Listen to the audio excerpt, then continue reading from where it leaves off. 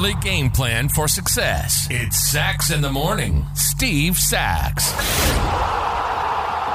Hi, Steve Sax here with Sax in the Morning. Today, I wanted to talk to you about taking nothing for granted and how money really isn't everything. A lot of people are trying to get a foothold today. There's lots of opportunity today. And frankly, lots of times people just talk about what kind of money they're going to make. And I just don't think it's all about that. Today's story is one that was told to me by the great Ted Williams. This happened back in 1985, I believe, down in Florida in spring training. Ted Williams told me what happened on that fateful day that many of you heard about before, back in 1941, when Ted Williams was the last guy to ever hit 400. Now, I encourage you to go to the website, and the wonderful work my daughter Lauren does, because she runs the website, is right there, posted pictures of Ted Williams telling me this unbelievable story, again, that happened back in 1941. Here goes. Back in 1941 was the crazy year. It was an amazing year for baseball. So in that year, in the last day of the season, Ted Williams is hitting .399.555. So if you round that up, which is what they would normally do, Ted Williams would be hitting 400 on the last day of the season.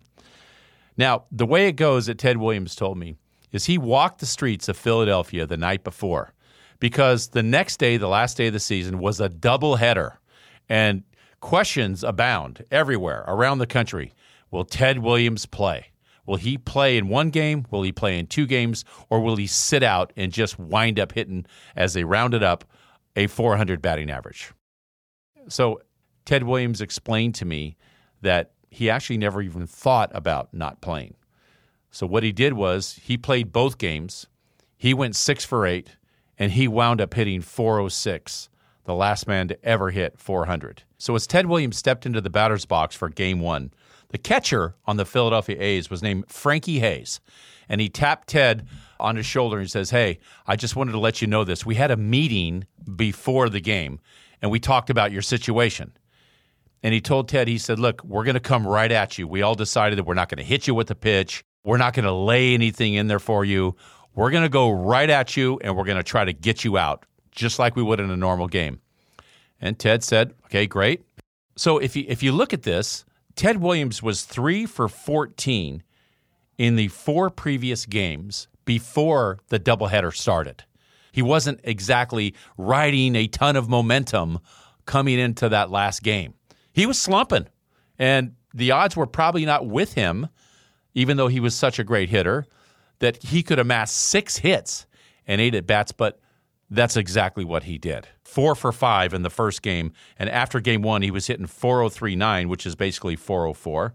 And in the second game, he was 2 for 3, and that wound him up at .406. You talk about having some stones, some cojones, to go in there and put this all on the line.